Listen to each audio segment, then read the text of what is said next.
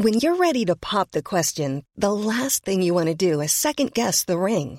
At BlueNile.com, you can design a one-of-a-kind ring with the ease and convenience of shopping online. Choose your diamond and setting. When you find the one, you'll get it delivered right to your door. Go to BlueNile.com and use promo code LISTEN to get $50 off your purchase of $500 or more. That's code LISTEN at BlueNile.com for $50 off your purchase. BlueNile.com, code LISTEN. I increasingly think that the killing fields of Gaza may well end up proving to be the downfall of Western power, certainly as we understand it. Now, I'm in Athens at the moment, almost exactly equidistant between where I live in London and where the men, women and children of Gaza are being blown apart, riddled with bullets, starved, tortured, deprived of medical care and the essentials of life, like water, like shelter. And I found myself gazing at the Acropolis of Athens, thinking about how civilizations rise and fall, but how their decline is normally only clearly apparent when enough time has passed to take the long view. Now, civilizations can be aware they're in crisis, sure, but they can't be sure that things might not turn around. In the 1970s, US power seemed to be in decline. They'd been defeated, the US, in Vietnam, and national liberation movements which looked to Moscow were on the march in Africa, Asia, and Latin America. But then, by the late 1980s, the Soviet-led world was in terminal decline, crisis, and then, of course, collapse, leading to the US establishment being overwhelmed with triumphalism, which it turned out to be fatal, because hubris meets nemesis. As you can see, Greek culture washing off on me while I'm here. Now, in the 21st century, every Western foreign military adventure has proved a catastrophe, and each has significantly weakened Western power in the process. Afghanistan, Iraq, Libya. Then there's the 2008 financial crash and its aftermath. There's the political consequences of all that, not least the rise of Donald Trump and his far-right movement, which threaten the very future existence of US democracy. They may well themselves be strengthened, of course, by what happens in Gaza, and they may well win as a consequence. As someone who opposes Putin's brutal and unjustifiable invasion of Ukraine, it's clear there too that the West is in retreat. But Gaza, I think, will have a calamitous, lasting impact when it comes to Western power. The scale of this crime is simply too big.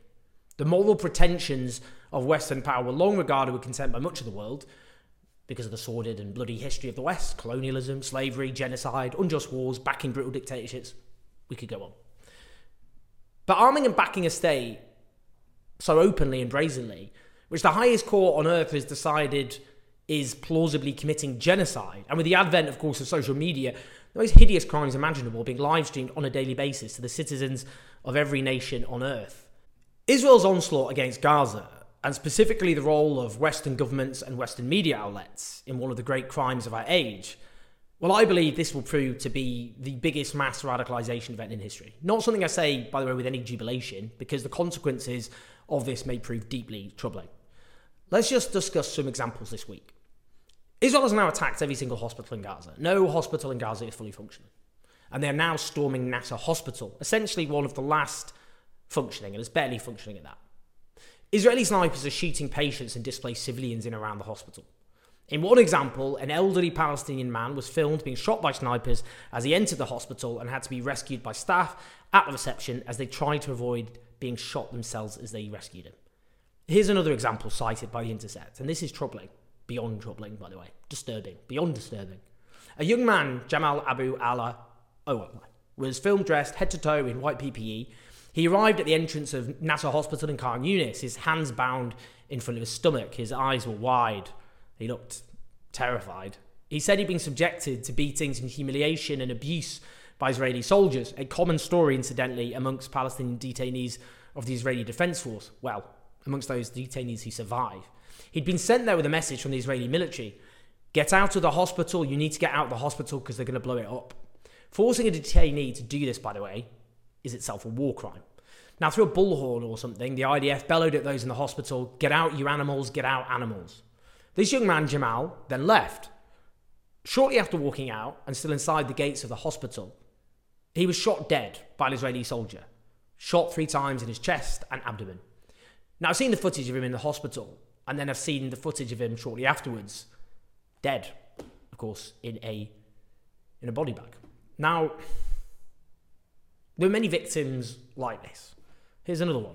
A 14-year-old girl attempting to fetch water near Nassau Hospital, again shot dead by Israeli snipers by the hospital gate. Yesterday, they bombed the orthopedics department of Nassau Hospital, killing medical staff and patients. I've seen repeated footage now, over and over again, in fact, of dead babies. Babies were born after the Israeli assault on Gaza began. Video footage of the decomposing bodies of premature babies, for example. This is hideous to talk about, and I'm sure it's hideous to listen to, but it is important. Their short lives consisted of bombings, violence, being surrounded by terror beyond any description, deprived of food, water, shelter, and then, of course, their short, horrendous lives extinguished. The Palestinian Red Crescent have passionately denounced the mass arrest of medical personnel by the Israeli forces at Al Amal Hospital, who the Israeli state claim are terrorists disguised as medical personnel. As the Red Crescent note, storming Al Amal Hospital and committing such unjustified violations are grave breaches of the Geneva Conventions and customary international humanitarian law. Well, I don't think Israel has any interest in those because of impunity. More the point. Attacking and destroying hospitals, butchering patients and doctors, arresting medical staff. If this was a state deemed hostile to the West, that alone would be deemed one of the great crimes of the century. There'd be overwhelming, deafening outrage, and do you know what? Rightly so. But Israel's destruction of Gaza's medical system, there's barely any outrage at all. As Professor Devi Sridhar, Chair of Global Public Health at the University of Edinburgh, noted back in December, the destruction of Gaza's health system alone could wipe out a quarter of the population in the space of 1 year. Quality sleep is essential. That's why the Sleep Number Smart Bed is designed for your ever-evolving sleep needs. Need a bed that's firmer or softer on either side? Helps you sleep at a comfortable temperature? Sleep Number Smart Beds let you individualize your comfort so you sleep better together. J.D. Power ranks Sleep Number number 1 in customer satisfaction with mattresses purchased in-store. And now, save 50% on the Sleep Number Limited Edition Smart Bed for a limited time. For J.D. Power 2023 award information, visit jdpower.com/awards. Only at a Sleep Number store or sleepnumber.com. Burrow's furniture is built for the way you live. From ensuring easy assembly and disassembly to honoring highly requested new colors for their award-winning seating, they always have their customers in mind. Their modular seating is made out of durable materials to last and grow with you. And with Burrow, you always get fast, free shipping. Get up to 60% off during Burrow's Memorial Day sale at burrow.com/ACAST. That's burrow.com/ACAST. burrow.com/ACAST. That alone is genocidal, but this has been normalised. The destruction of an entire healthcare system by military means has been normalised. Has everybody gone quite mad? How is the whole world, not screaming at the top of its lungs about that alone? You see, that there, the inability to call out total evil, is a case study of moral corruption. How the outright collapse of any basic moral bearings is infectious, and it will rot Western power from the inside out. What of the bombing of Rafah the other day, when dozens of innocent Palestinians were killed? Rafah, of course, where the population of Gaza has been driven to under violent threat. One of the worst images I've seen in my entire life, which I will think of probably to the day I die, was the remains of a little girl's body hanging off a wall, like she was on a meat hook, her legs ripped off.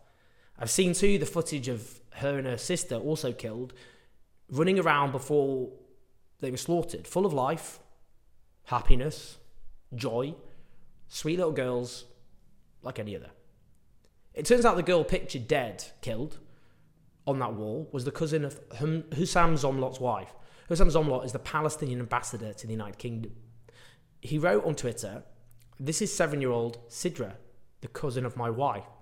The impacts of the Israeli missile were so powerful it flung her out, leaving a mutilated body dangling from the ruins of the destroyed building in Rafah 48 hours ago. My wife's aunt, Suzanne, her husband Fuzi Hasuna, 2 of their sons, Mohammed and Karam, Karam's wife Amuna and her 3 children, 7-year-old twins, Sidra and Suzanne, and 15-month-old Malik, were all killed. The family had been displaced from the north of Gaza and took shelter in Rafah. We will be relentless until those responsible are brought to justice. I just think to myself, my God, these are just a few of over 13,000 Palestinian children who've been killed in one of the biggest mass slaughters of children of our age, and that toll is mounting every single day. I feel like I'm going mad watching the footage on a daily basis of maimed and slaughtered children. And I don't have kids. And clearly, by definition, I don't think parents have a monopoly over feeling pain, over watching children suffer in the most hideous way possible. I don't, of course, think that. How could I? I'm not a parent. But how are those who have brought little fragile babies into the world and watched them grow with all their vulnerability and their innocence, seeing moments when they're scared of, I don't know, the dark or fictitious monsters, or seeing moments of their pure joy? How is this mass slaughter of little children not driving them mad? And of course, that is where the total dehumanisation of the Palestinians comes into it. This week, Sky News reported just one story they managed to retrieve, just one, about an atrocity which happened back in December. Again, Disturbing doesn't cover this. A 5-year-old boy called Mumin, disabled, he's got cerebral palsy, and his 2 young siblings, a sister and a brother. Their father had previously begged his brother, a doctor, to alert the Red Cross about the Israeli tanks behind their house and how they were trapped. On the 15th of December, the IDF stormed their house in a suburb near the centre of Khan Yunis. They knocked down the front wall. The father was waving a white flag, but the IDF shot him dead. They then threw a grenade into the kitchen, injuring the mother, while shrapnel entered the brain of this 5-year-old disabled boy, Mumin. They then shot dead the mother, and then interrogated the survivors for 3 hours. I keep having to say this, and I resent saying it, because it is based on trying to work around the dehumanisation of the Palestinians I keep talking about. If that one incident had happened on 7th of October, and it was Hamas militants doing that to an Israeli family, it would be regarded as one of the worst atrocities of the day, and again we would hear, this shows how evil, beyond evil, and barbaric Hamas is. Committing some of the worst atrocities ever. That's what we'd be told, and this shows they need to be wiped off the face of the earth. You know that's what would happen. But this is happening all over Gaza. We don't know how many have been killed in such circumstances. We just know that of children alone, we're talking about over 13,000 killed already through violent deaths. What we do know is, far from being an exaggeration, the official death statistics of over 30,000 killed now, or around 30,000 officially, is drastically understating the actual toll. As one Palestinian from Gaza, who's taken refuge in Cairo, notes, when Israel's massacre in Gaza is over, we're going to discover that the number of people killed is far greater than documented. A friend, the sole survivor of 8 people struck by a drone, while talking to him at his doorstep, told me that his friends buried the 7 without reporting to the Ministry of Health, who are in charge, of course, of the official statistics. What am I trying to say here? The scale of this horror is just too big. It's too obscene to have containable consequences. Western governments have openly facilitated some of the worst crimes of our age. No wonder some countries are now panicking and breaking ranks. The Prime Ministers of Australia, Canada and New Zealand have issued a joint statement opposing any ground offensive against Rafah by the IDF. That's where, of course, 1.5 million Palestinians have been driven en masse, and calls for a humanitarian ceasefire, an immediate humanitarian ceasefire. Well, it's obvious why they're panicking. But I don't think the West is ever going to recover from this. Many crimes have been committed with the complicity of the West, but the scale of this crime is just too obscene and people have seen too much. I don't know what the consequences of that will be. The decline of Western power is not in itself a good thing, because the question is what fills the vacuum.